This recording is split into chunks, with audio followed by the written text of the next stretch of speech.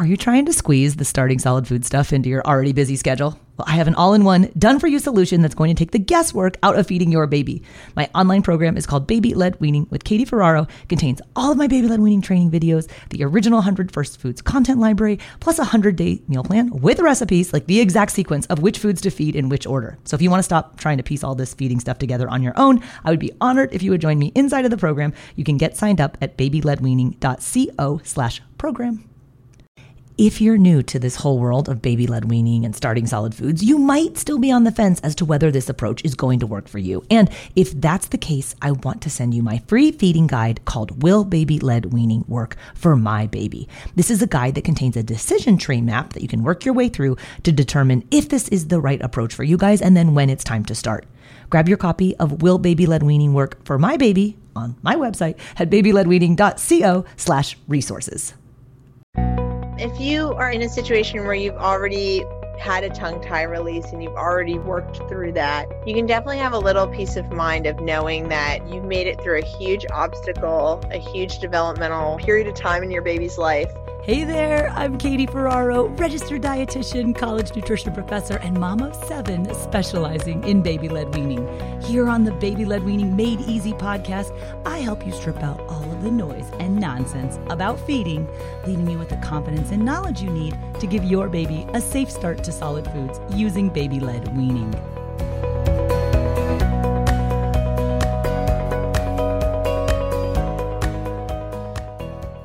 Hey guys, welcome back to another episode of the Baby-Led Weaning Made Easy podcast. I'm your host, Katie Ferraro, and today I'm being joined by a very special guest who's going to talk to us all about tongue ties and lip ties and how they do or do not affect your baby's ability to self-feed when it comes time to start solid foods. So my guest today is Shayna Holman. She's a DDS PhD. So she's a dentist, but she's also done her PhD work and research in infant suckling. And she knows a lot more about feeding than your typical dentist does. She runs an infant feeding clinic. She works very closely with speech-language pathologists who specialize in feeding, as well as lactation consultants. She even has a baby massage therapist on her team. So a really unique approach to helping to identify if there is a tongue tie and then whether or not they decide to treat it. And she's also going to talk to us a little bit about, okay, what considerations should we make if you've had the tongue tie released? Or if you haven't had the tongue tie release, but maybe you're considering it, or, what if you need to do this for older babies? She'll explain why that's really not a good idea. I think you guys are going to love this episode. Again, her name is Dr. Shayna Holman, and she's here to talk about tongue ties and lip ties and whether or not these affect our baby's ability to self-feed solid foods. All right. Well, hello, Shayna. Thank you so much for joining me today on the podcast. Happy to be here. All righty. So you have a very interesting background. You are a dentist, but you also have a background. You have a PhD, and you know a bit more about infant feeding than I would say most dentists do. So could you share just a little bit about your background and the type of work that you are currently doing with infants as it pertains to feeding? Yes, absolutely. So I am a dentist based in Chapel Hill.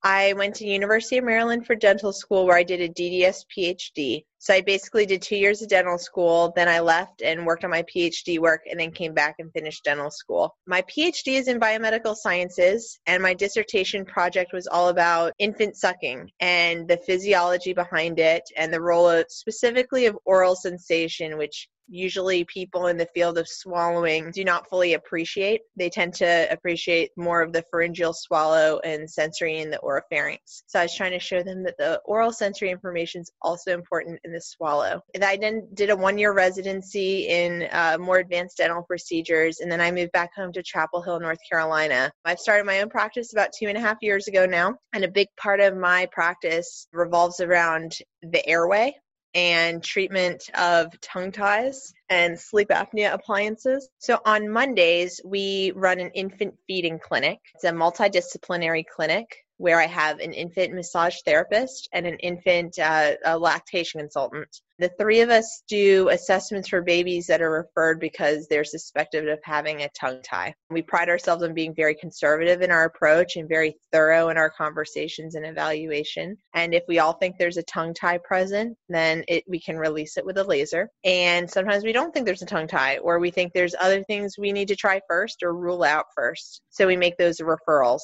You said you're very conservative, and I just noticed that word because I feel like a lot of other parents would agree that tongue ties are something that they never heard of until they struggle with breastfeeding. And then all of a sudden you look around and it's like, it feels like every single baby has a tongue tie. Do you think that there are practitioners who are less conservative and perhaps unnecessarily treating tongue ties that maybe aren't truly problematic or even existent? Absolutely. I think a lot of those people tend to be dentists.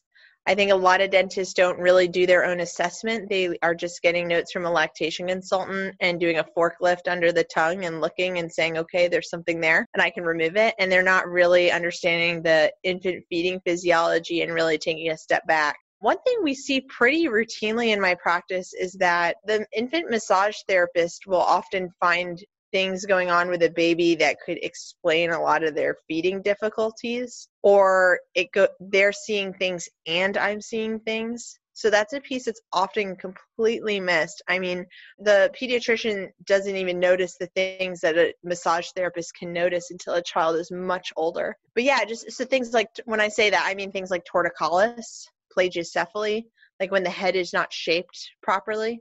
Often we see problems with nerve compression in the back of the head. So sometimes when I'm doing my suck exam, maybe there's a tongue tie, but the whole rhythm and reflexes around the suck are off. And often when we step aside and we discuss that and I say, this just doesn't seem right, the massage therapist goes, oh yeah, there's a lot of nerve compression there. And it's like, oh, okay, that makes sense. So, having that multidisciplinary approach is really important. Like I really couldn't imagine even making a diagnosis without having them there. I think it's really cool that you have a multidisciplinary approach. Like I go to a typical pediatric dentist, like I've never seen an infant massage specialist or an IBCLC there. So I think it's really important that we do have the different disciplines involved. And I was curious if you could tell us a little bit more about how do tongue ties or lip ties, or have you even heard of cheek ties? How do they occur? Are they genetic? Do all babies have them?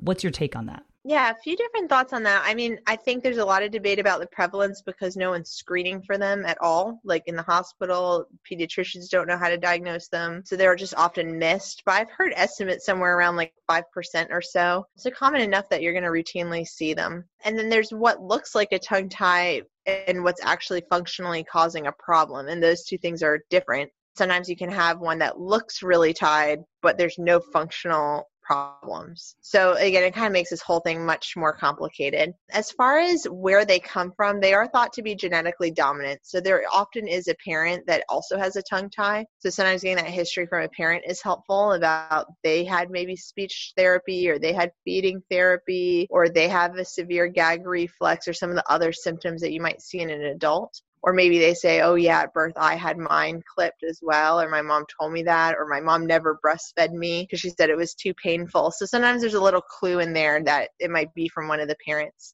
This episode is brought to you by BetterHelp. If you've been thinking about giving therapy a try, BetterHelp is a great option. It's a convenient, flexible, affordable, and entirely online experience. All you do is just fill out a brief questionnaire to get matched with a licensed therapist, and you can also switch therapists at any time for no additional charge. I used to think therapy was just for people who have experienced major trauma, but therapy can help you be at your best no matter what you're going through. So whether it's to learn new positive coping skills, set more realistic boundaries, or just show up as a better version of yourself, BetterHelp is here to help. Therapy can help you find what matters to you so that you can do more of it. If you want to live a more empowered life, therapy can help you get there and BetterHelp can help you. Visit betterhelp.com/weaning today to get 10% off your first month. That's BetterHelp, HELP.com/weaning and get 10% off your first month.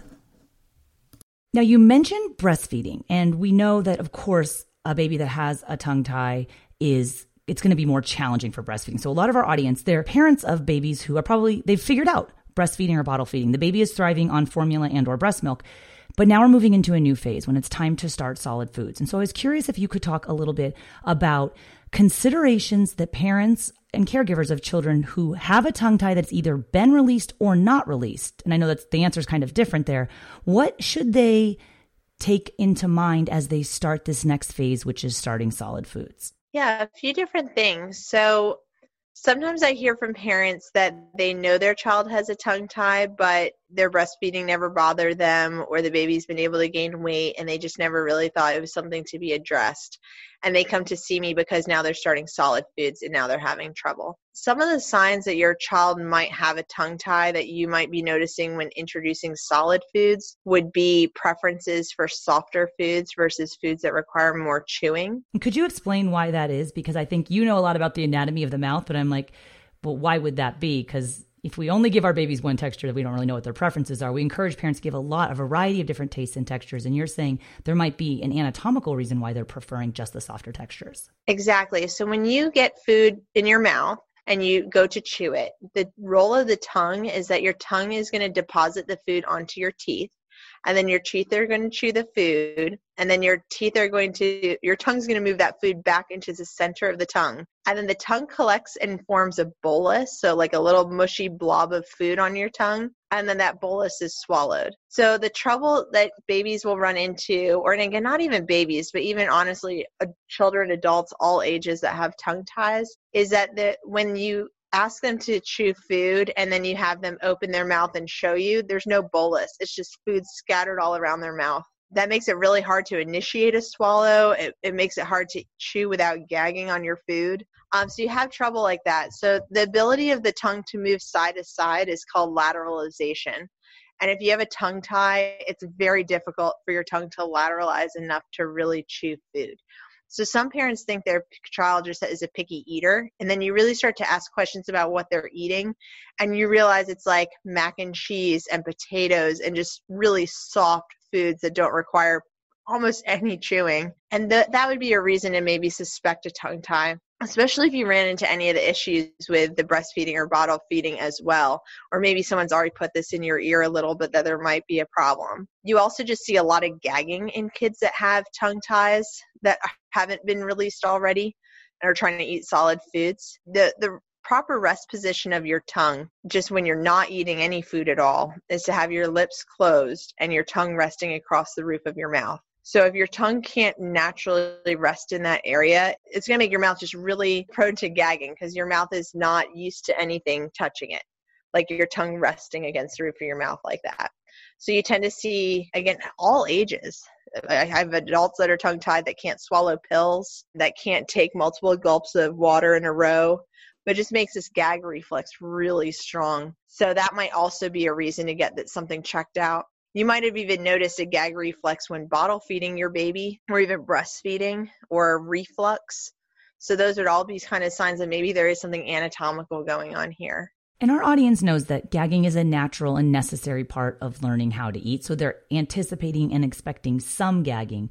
But you're saying that really a tongue tie can cause the baby to have a very sensitive gag reflex. And of course, that's a subjective measurement. But is that the correct interpretation of what you're saying? Yeah, parents have often noticed this kind of thing already by the time they see me. Like when I give my baby a pacifier, they just gag on it.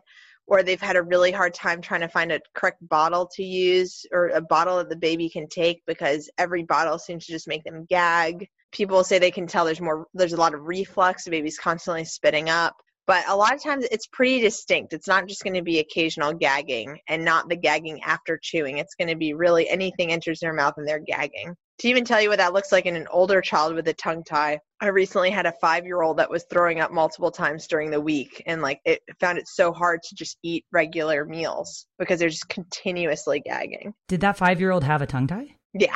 And once released, it took a few weeks after the release, but stopped gagging completely. Well, and you were talking, I know from speaking with you previously, that there is the potential sometimes where older babies need a tongue tie release, but you were telling me that it's much more advisable to have that tongue tie released prior to age 1. Is that correct? If you're looking for benefits with nursing, it's ideal to do it before 3 months. There's kind of diminishing returns on that after 3 months. But before age 1, you're going to not be dealing with such a large baby. You're not going to be dealing with back teeth. And after you do the release, you need to do stretches of the wound area to make sure it heals well. So it's really difficult to do that if a child has molars. Definitely, if you're talking about toddlers and doing tongue tie releases, that can really cause an oral aversion. In addition, you're not going to be able to stretch it well, so the chance it's going to reattach itself is really high. So I feel like the risk benefit of that is kind of tricky when you're in the toddler phase. So it's just so much easier when they're really little and they can jump into doing the right thing and you can stretch it and make sure it heals well. And then I pick up with doing a lot of tongue tie releases starting again around age 4, because that's a child that's old enough to work first with the SLP and to have a full feeding assessment. They're old enough to have anesthetic given where you can really talk to them about what to expect and how this is going to work. And they can be a participant with their own therapy afterwards to make sure their tongue can regain its function and learn to rest on the roof of its mouth, and lips can learn to stay closed, and they can learn how to articulate certain sounds and how to eat solid foods and swallow properly. So there's a lot more that goes into it when you're older. So it tends to be something just so easy and minor to do as a baby.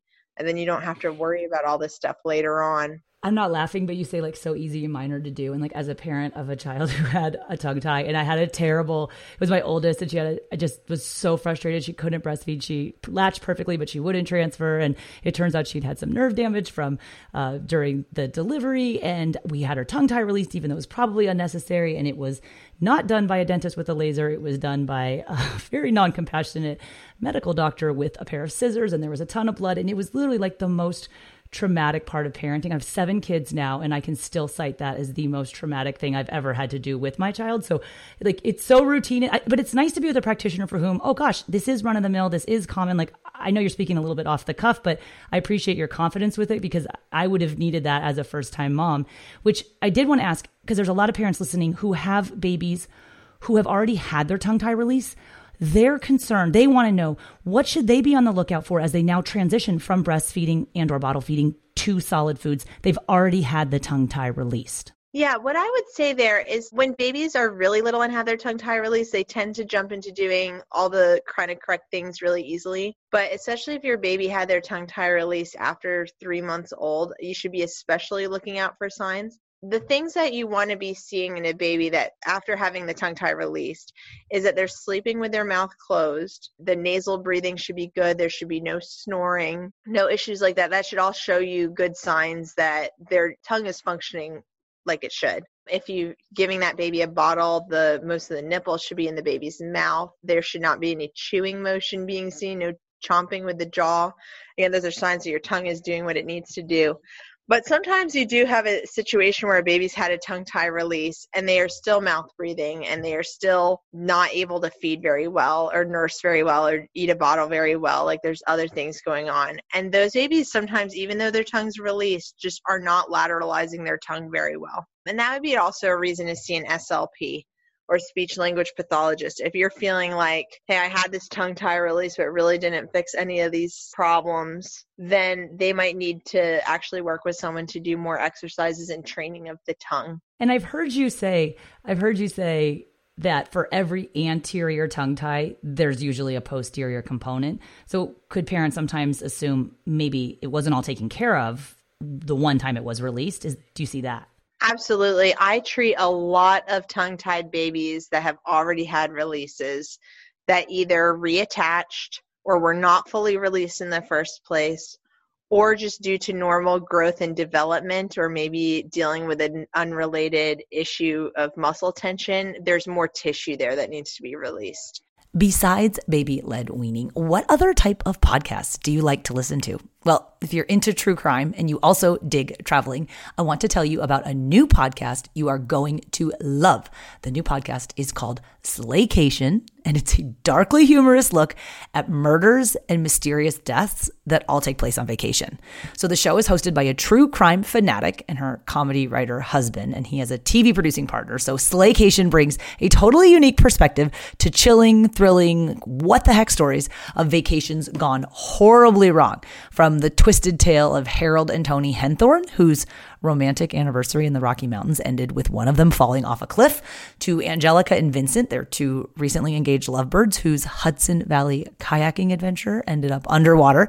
Every episode of Slaycation will have you asking, accident or murder? But it's not just the stories that will intrigue you. I think you're going to love the discussion between the longtime married couple and the business partners. They also happen to be an Emmy-nominated TV producers. Every episode of Slaycation also includes humor and takeaway and travel tips that are going to keep your next family vacation from becoming your last. So if you're ready to pack your body bags, Slaycation is available on all major podcast platforms. Search for Slaycation on Apple Podcasts, Spotify, or wherever you get your podcasts.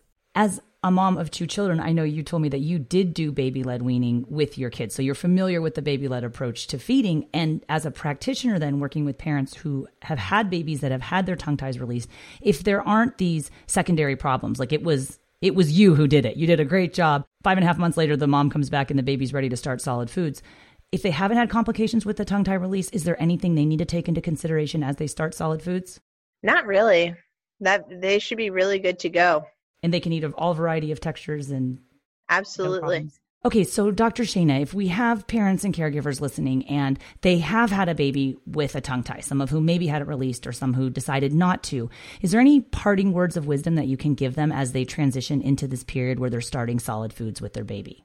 Yeah, a few thoughts. If you are in a situation where you've already had a tongue tie release and you've already worked through that, you can definitely have a little peace of mind of knowing that you've made it through a huge obstacle, a huge developmental period of time in your baby's life, and you really have set them up for success with transitioning to solid foods. You know, you're much less likely to run into some of these issues than someone who has not had that path and already had it released. Your baby's much less likely to have sleep apnea or speech issues. And so this should be a much smoother experience from here on out. And if you haven't had the tongue tie released and you suspect there might be one, or someone's maybe already told you there is one and you haven't really felt like you want to address it yet, have some confidence in knowing that there's still plenty of time here. I mean, if you can do it before age 1, again, you're just going to save yourself a lot of headache down the road, and babies tend to jump into doing the right thing pretty well. And even if they need to work with a feeding specialist or feeding therapist, it's all relatively pretty minor. And they'll be kind of on a road to success, not to be dramatic about it, but it's going to save a lot of headache down the road of having to involve a lot more specialists and deal with a much more complicated situation. And I appreciate that because I think there's a lot of parents for whom that they kind of breathing a sigh of relief. Okay, the worst is behind me. Breastfeeding was challenging.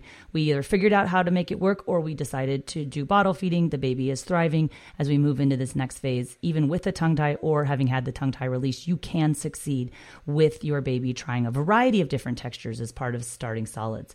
And Dr. Shane, I was curious if for parents who they maybe don't know, they suspect that their baby might have a tongue tie. It seems like something everyone always talks about, but you don't want to speculate. You do want to get a diagnosis.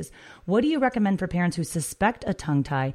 What team member in the healthcare team should they see to kind of start this process of maybe figuring out if it's something that does need to be addressed? Yeah, that's a great question because I think this becomes a big frustration for parents is that their dentist is not looking for it, their pediatrician's not looking for it. And then when they mention or try to advocate for themselves, they're again talking to someone not very well even educated. And sometimes those people very confidently will say there's no tongue tie instead of saying, hey, this isn't really something I have training in. So the type of person that's going to be the most helpful is a speech and language pathologist that is specifically trained to work with babies and with feeding issues. So that could be with solid foods or even with bottles. SLPs can be great with trying to figure out a bottle that will work for you as well.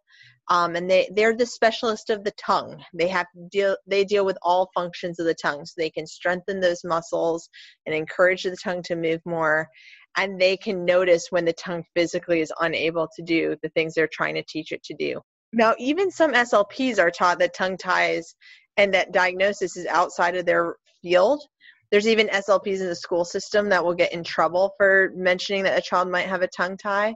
So you also have to be understanding of that fact. There's a specific training in orofacial myology that some SLPs have done, and that kind of training will give them a lot more background in tongue ties. So looking for some kind of continuing education or training in orofacial myology might end up helping you point you to somebody that might be able to help a little bit better. They at least know how to do the fullest functional assessment and give that to a provider to show reason for concern about a tongue tie, even if they can't technically say that the baby has a tongue tie. And I like that suggestion because I think parents always want to get a second opinion. But if like a healthcare provider tells you really definitively, no, your baby's cool, you don't have a tongue tie, and you're like, all right, I got the word is we don't have a tongue tie, that might not actually be the situation. And even for parents who've already had the tongue tie released, they're sometimes surprised to know that, oh gosh, maybe there was a posterior component or the scar tissue, it did reattach. So sometimes a second opinion is helpful. I know with my 6th and 7th babies were twins. And so I had my first one with this traumatic experience with the tongue tie and the using the scissors and lots of blood and not able to breastfeed. And then the last two, I was worried because I was like just looking at pictures and, go to the tongue tie clinic. And I loved the doctor there because she looked at both of them. She goes, nope, they're fine. She's like, you probably go to 5 other doctors who would tell you that baby has a tongue tie and would need to have it released. But I do 30 of these a day or whatever it was. And she gave me the confidence. And sometimes you're looking for a problem that's not really there. And I appreciated hearing that as well because I didn't want to have to deal with that again. So I just want to say thank you for being here and sharing this information because it is a confusing situation to parents and they're not sure what to do. And sometimes the onus is on the parents to make the decision. So being educated from a variety of different healthcare providers who are involved in this. I love that you have IBCLCs that work with you to help you identify if there might be a problem, or the infant massage therapist that you work with SLPs who are specializing in feeding, that you're on a podcast with a registered dietitian who specializes in baby-led weaning. I think that this is, how we take that whole body approach for babies because there is no one healthcare professional or credential that is, authorized to or even has the skill set to deal with all of this. And as a dietitian, I teach in medical schools as well. And I love to remind parents that 90% of physicians in this country have never had a dedicated nutrition class. So parents get just as frustrated when they go to the doctor and the pediatrician asks questions about feeding and they kind of get blown off. It's not because the question's not important. It's because the person you're asking the question doesn't necessarily know the answer. So knowing where to get the answer, I think, is helpful. And that's why being able to share expertise like yours on a podcast, it's so beneficial to our audience. And in closing, if you don't mind, could you tell us where the audience could go to learn more about you and your practice? I know you guys are on Instagram. I think the services that you offer in North Carolina are really unique. Where can we learn more about you, Dr. Shana? Yeah, you can go to my website, which is Holman FDC for Family Dental Care .com. And that website, we have a page about infant feeding, and it describes kind of the setup of our clinic. So that would be a good resource. And you can feel free to email me. I try to do good about staying on top of my emails. You're amazing at email. I just want to point that out. She actually responds. I'll go ahead and put all of the links that you're mentioning, by the way, on the show notes page for this podcast episode, which is blwpodcast.com/52. What about your Instagram? Yeah, and Instagram is at Holman Family Dental Care. And Holman is HOLMAN. Wonderful. Well, thank you again so much for being here. I really appreciate it. If you guys want to check out all of the resources that Dr. Shana was mentioning, again, it's on the show notes for this episode, which is at blwpodcast.com/52. Thank you again so much. I really appreciate it. Okay, well, I hope you guys enjoyed that episode with Dr. Shana Holman. She has such a unique perspective on feeding that I think no other healthcare professionals really have. Like most dentists don't do anything about infant feeding. She also has the background with having done all the research in feeding, and she works with such a unique team of professionals to really help that whole body approach when it comes to things like a tongue tie, because there's not just one credentialed professional who has the skill set and the expertise to even know if there's a problem and exactly what to do, and then how to help the baby recover and then transition to different phases. So this was an episode idea that a mom of a baby who just had a tongue tie released gave me. She wrote me a review on Apple Podcasts, and that's where I go to get all of my new episode ideas. So if you guys have any ideas for more episodes that you would like to hear on this podcast, if you're enjoying the podcast, please do leave me a written review on Apple Podcasts. It means the world to me. It really helps the podcast get found. I do read every single review. I actually just had a birthday party for my oldest daughter, and we did this like little teepee sleepover for the girl cousins and the sisters. And when she was cleaning up, the lady who runs the business was like, can you please leave me a review? And I was like, yeah. She's like, no. People always say they're going to leave a review and then they never do. And I was like, oh my gosh, you're totally right. So I have to definitely went to my computer and left her a review. So if you guys are liking the podcast, please would you leave me a review on Apple Podcasts, and then let me know what your episode idea is. I would love to bring you more guests like Dr. Shana Holman talking about things that are related to feeding, like how can my baby with a lip tie or a tongue tie do baby-led weaning. So thanks again for listening, guys. Have a great day, and I'll see you next time. Bye now.